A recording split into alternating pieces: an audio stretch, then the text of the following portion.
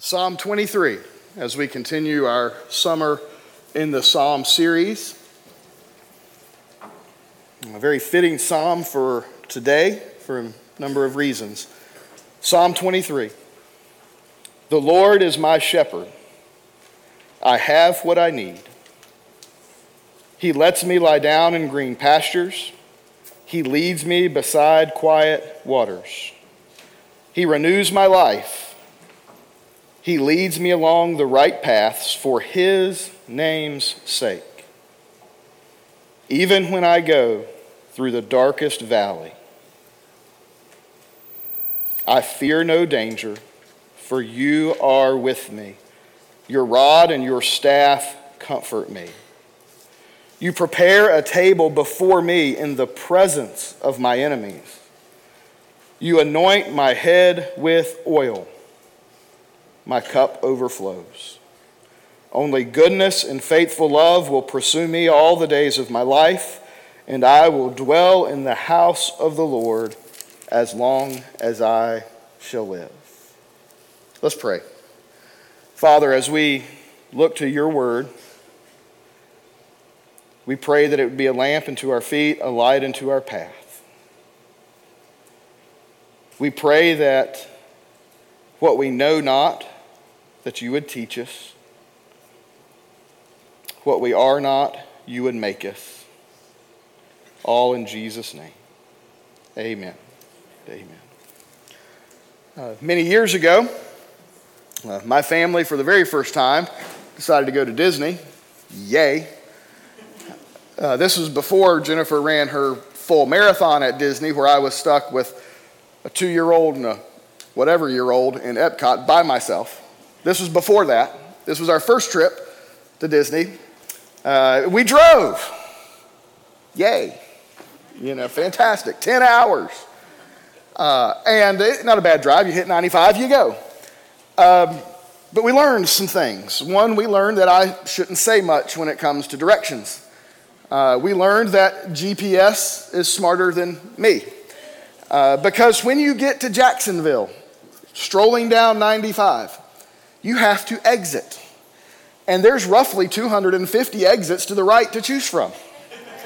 That's an exaggeration, but that is a massive interchange. So you have a GPS say, exit right, exit right. Which one? And then the man in me kicked in. Man, you know what I'm talking about. The man kicked in. And I said, I didn't care what the GPS was saying. We were going to go right. And so we went right. And we ended up in downtown Jacksonville. But not what I would call the good part of downtown Jacksonville. I would say a part where I feared for my life in downtown Jacksonville. And at that point, the man in me is still kicking in. Turn here, turn here. We'll find it. Turn here, turn here. There's a sign here. All the while, the GPS is saying turn left. And I say, I didn't know what it's talking about. Turn right. I've never been to Jacksonville a day in my life. And I'm trying to tell my wife what to do when the GPS is telling her to do something else. Finally, we get back on 95, and we begin our journey, and we make it.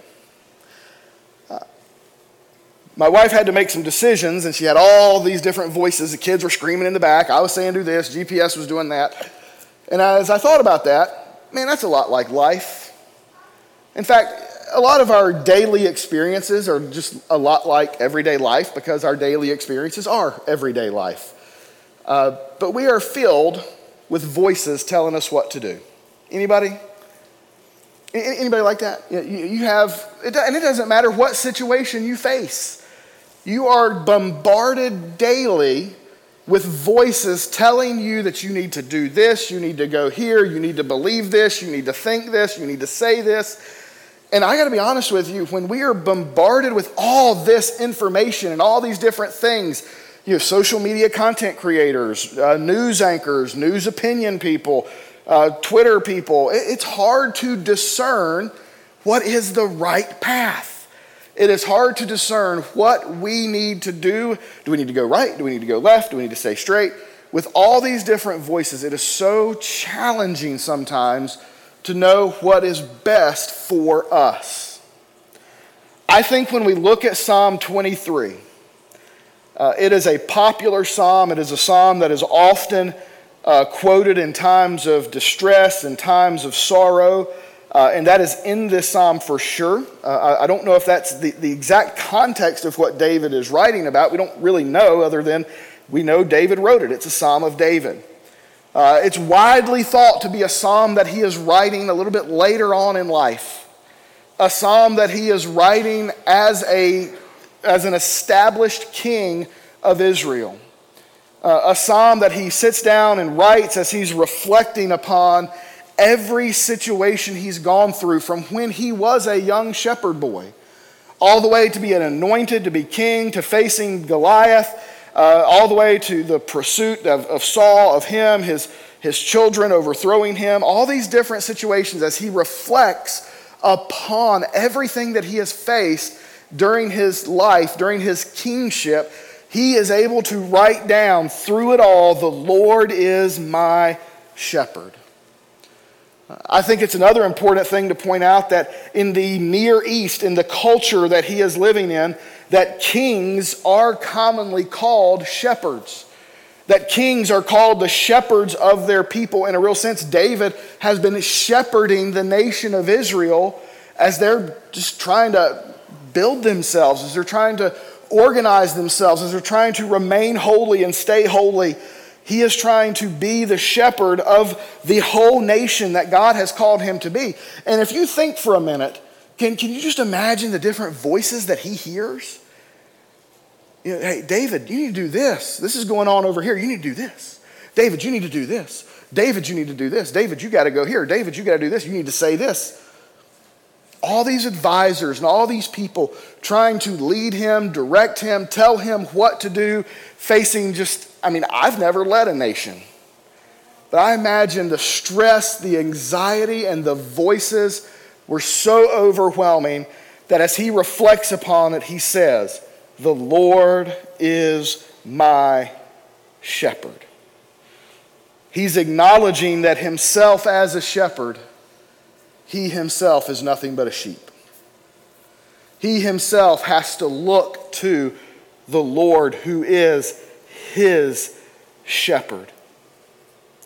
Listen, earthly kings, presidents, business leaders, church leaders, they are very limited people. They are limited in what they can do. They have limited wisdom. Earthly leaders have limited knowledge, limited power, limited understanding, limited common sense sometimes, a limited sense of morality. Amen that too. Leaders of our day have a very limited sense of morality. David was a sinful person. Now, he was a man after God's own heart, but he sinned. He committed adultery. He had the captain of one of his guards murdered. Even David, limited in morality. As your pastor, God has called me to shepherd you. Now, we're going to get to the sheep part in just a second. But God has called me to shepherd you. I am the shepherd that he has placed in this place at this time. And here's what I've learned. I am limited in knowledge. I am limited in wisdom. I am limited in power. I'm limited in understanding. I'm limited in common sense. You can laugh at that because you know what I'm talking about. I am limited in a sense of morality. Because we are all in this room sinners that are saved by the grace of God by faith in Christ. And so as your shepherd, I am nothing but an under shepherd, under the good shepherd of Jesus Christ. I am a sheep, just like you.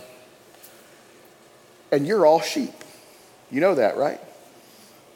Some of you are like, oh, I'm not. And I hate to bring this up, but I'm going to, because I was so enraged at this statement. Back during COVID, I saw a lady on the TV who said, I'm no sheep, I'm a goat. Well, I'm going to be honest, she needs to read her Bible. Because you don't want to be a goat. They don't go to a good place in the judgment days. Listen, we don't like being sheep because we don't like being told what to do. We don't like being sheep because I think everybody in the room knows that a sheep is pretty stupid. And again, look, all fingers pointed at, even my thumbs pointed at me. I'm a sheep. You're a sheep. We're sheep. Sheep are not smart animals. They wonder, right? I've told this story before, and I'll tell it again because I want you to know how dumb we really are. A sheep once was looking for water. This is a story in a discipleship book that I read.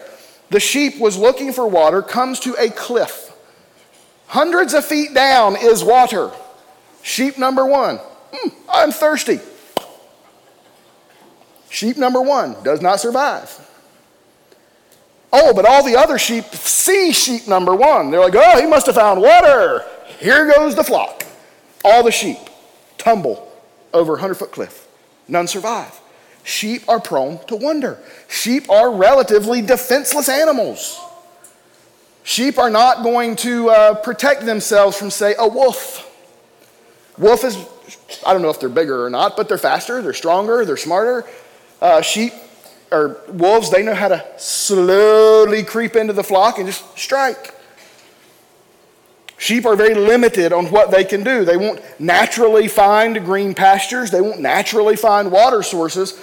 Sheep need guidance. Sheep need shepherds to lead them, to protect them, to support them, to sustain them, to beat off the wolves that come in their midst. And all of us are sheep. Whether we want to admit it or not is up to you, and you have to deal with that in your own life. But all of us are sheep, and we all need shepherds. And the world is throwing one shepherd after another at us every day. Who are you going to follow? Who are you going to listen to? What are you going to do? What direction? Are you going to go this shepherd or that shepherd? What are the directions that you are going to go in? And David says, the Lord is my shepherd. The Lord is our shepherd. Don't ever miss the little words like my and our. The Lord is the shepherd of you. It's the shepherd. The Lord is Trent's shepherd. The Lord is Tim's shepherd. The Lord is Ryan's shepherd. It doesn't say the Lord is the shepherd to just everybody, generally speaking.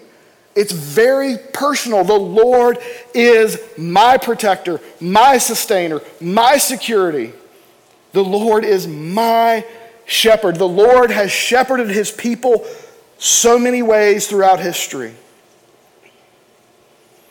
In the limited knowledge of humanity, the great I Am shows up to shepherd his people.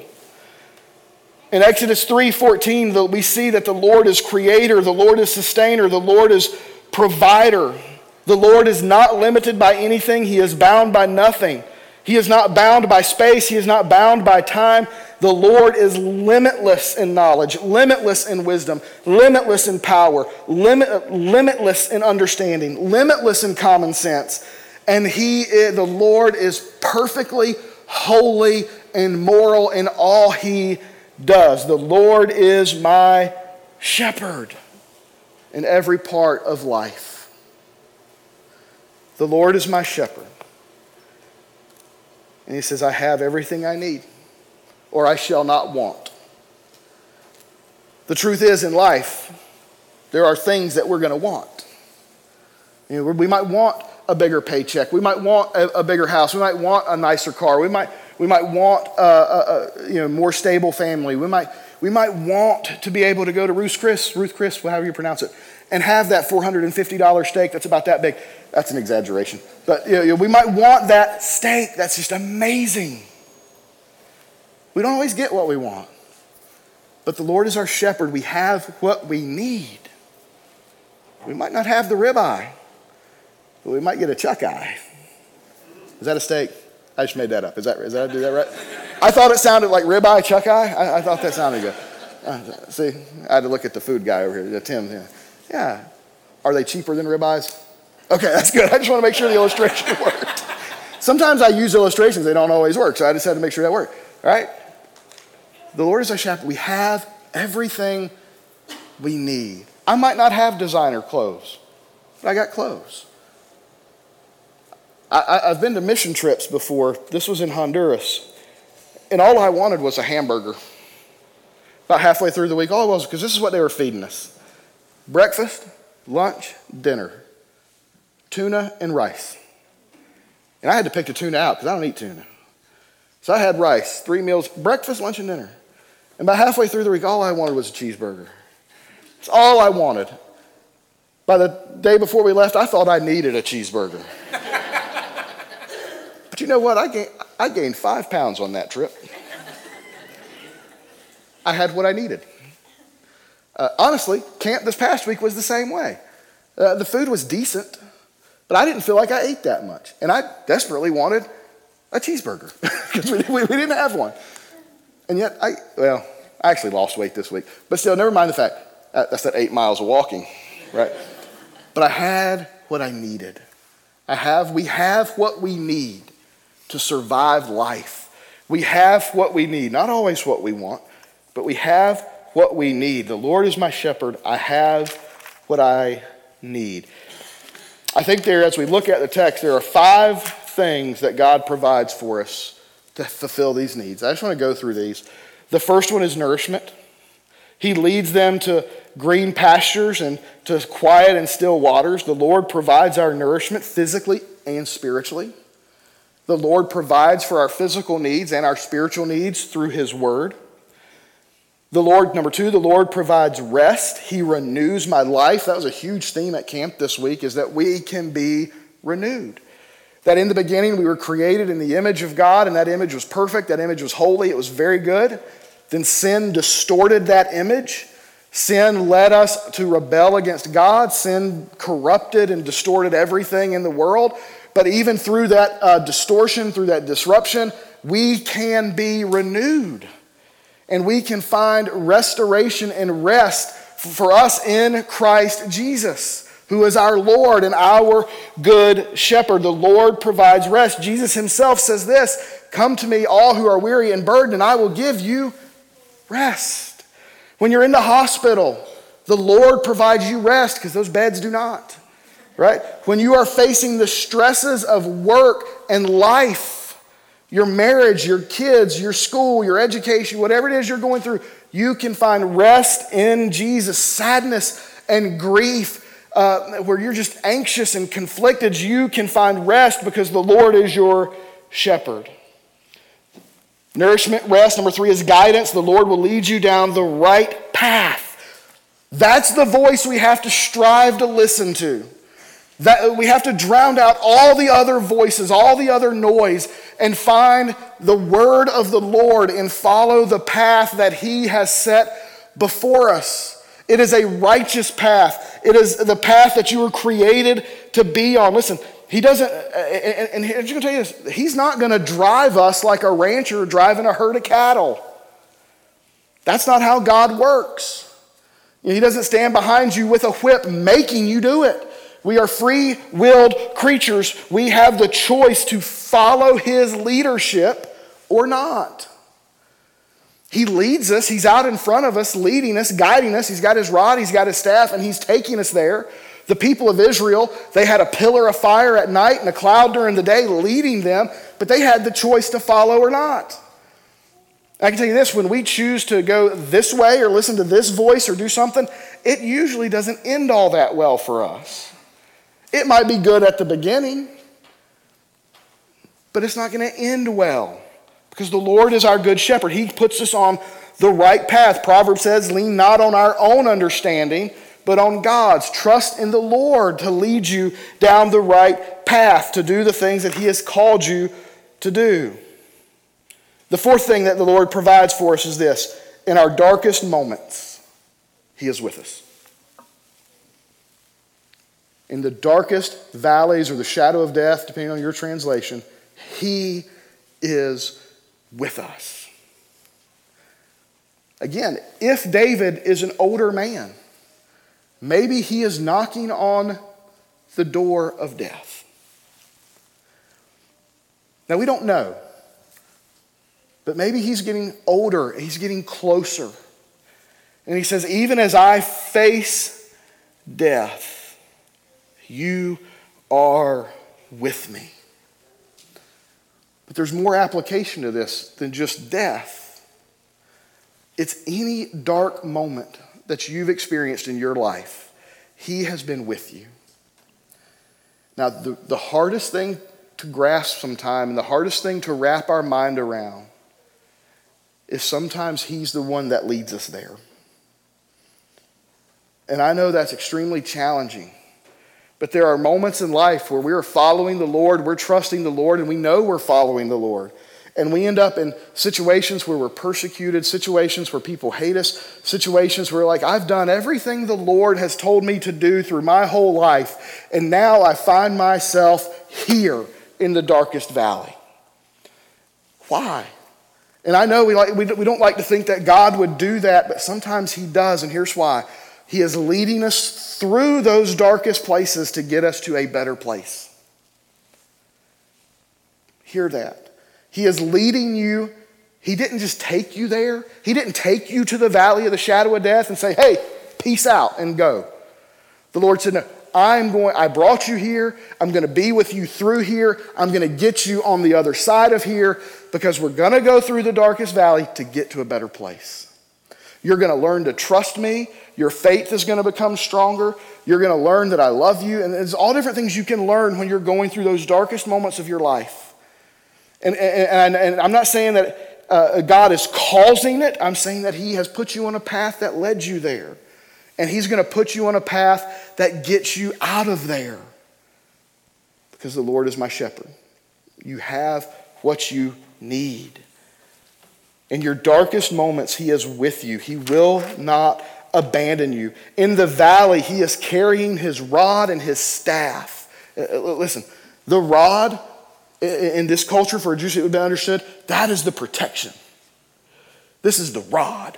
A wolf comes at you, whack it. That's the rod. Through the darkest valley, the Lord is protecting you with his rod.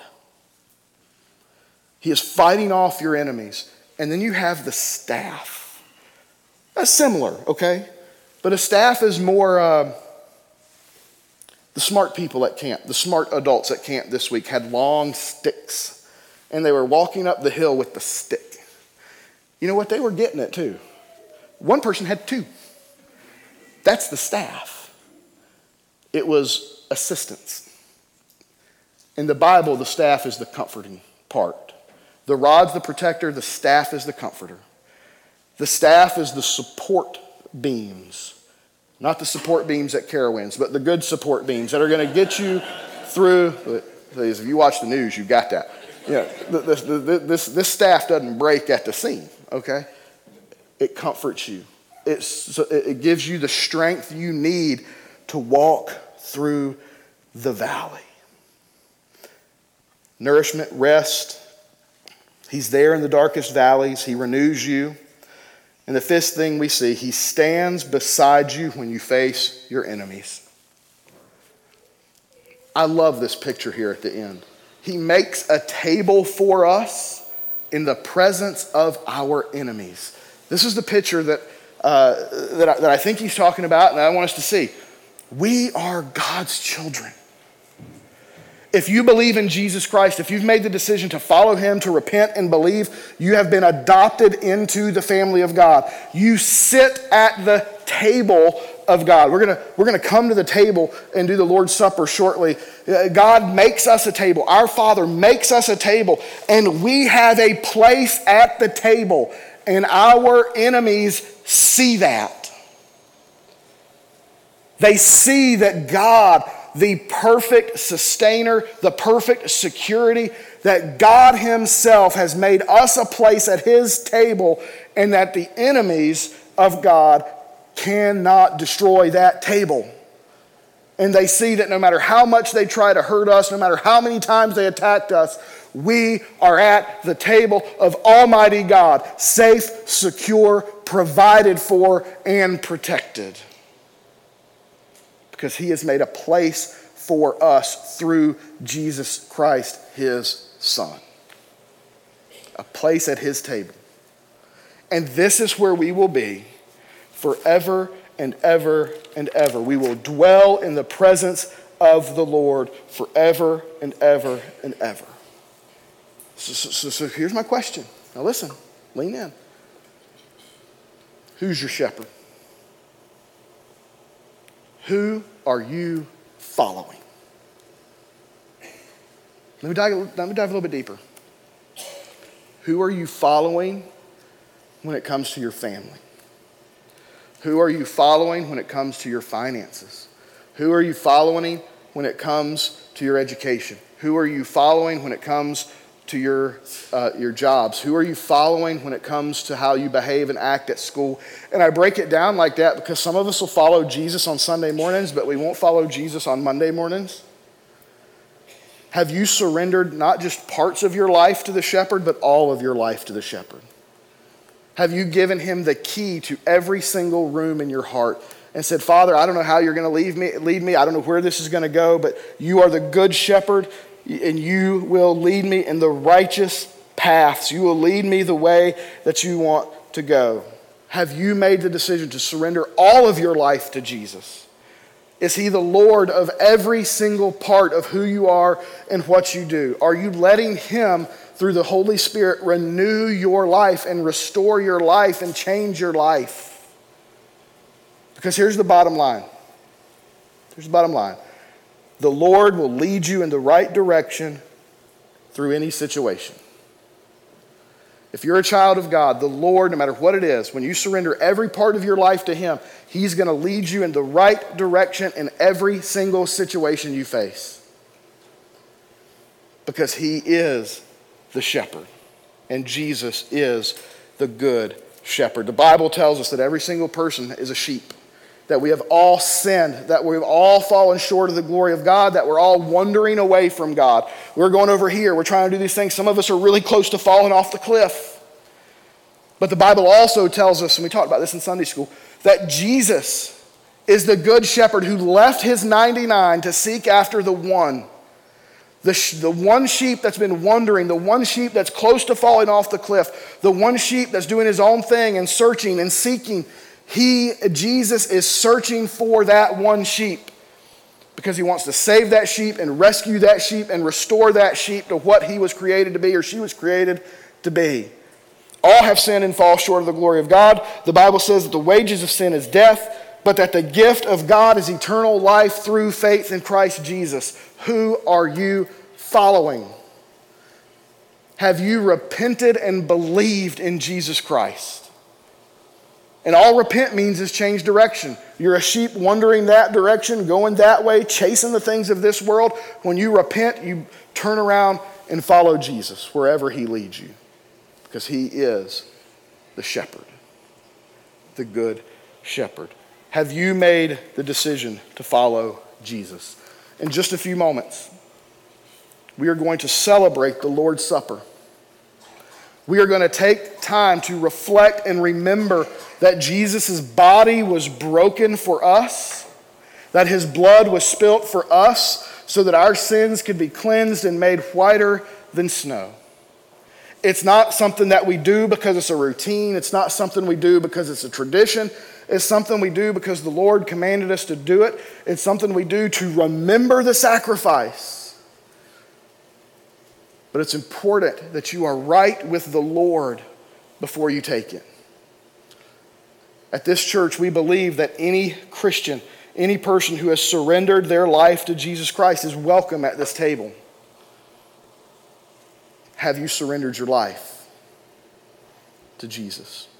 Are you prepared to remember this sacrifice? And maybe you are a Christian, and maybe you've been a Christian for a long time, and you've just found yourself in a place where you've veered off that path just a little bit. During this time of invitation, as we worship and as we sing, you're free to stand and join and sing with us, and I want you to, but you can sit there, you can reflect, you can seek God's guidance, say, Lord, help me get back on the right path. Forgive me of these things that I've been doing. Lord, this one little part of my life I've never given you. Today I'm going to surrender it to you. And through that preparation and through that prayer during this time of invitation, I want us to prepare our hearts to receive the Lord's Supper.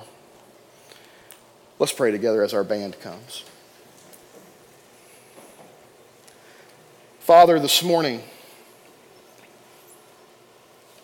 David has written these words inspired by you, reminding us that you are our only shepherd. That everyone here, we are just sheep, and we are prone to wander. But Father, help us to surrender our life. Convict us of our shortcomings. Convict us and show us our failures so that we may surrender that to you. Prepare our hearts to receive the Lord's Supper. Reveal to us any sin in our life and help us to seek forgiveness as we remember the body that was broken and the blood that was shed. During this time of invitation, Father, lead those to respond who need to respond. Father, during this time of invitation, prepare my heart. Prepare the people's heart to remember you. We ask this in Jesus' name. Amen and amen.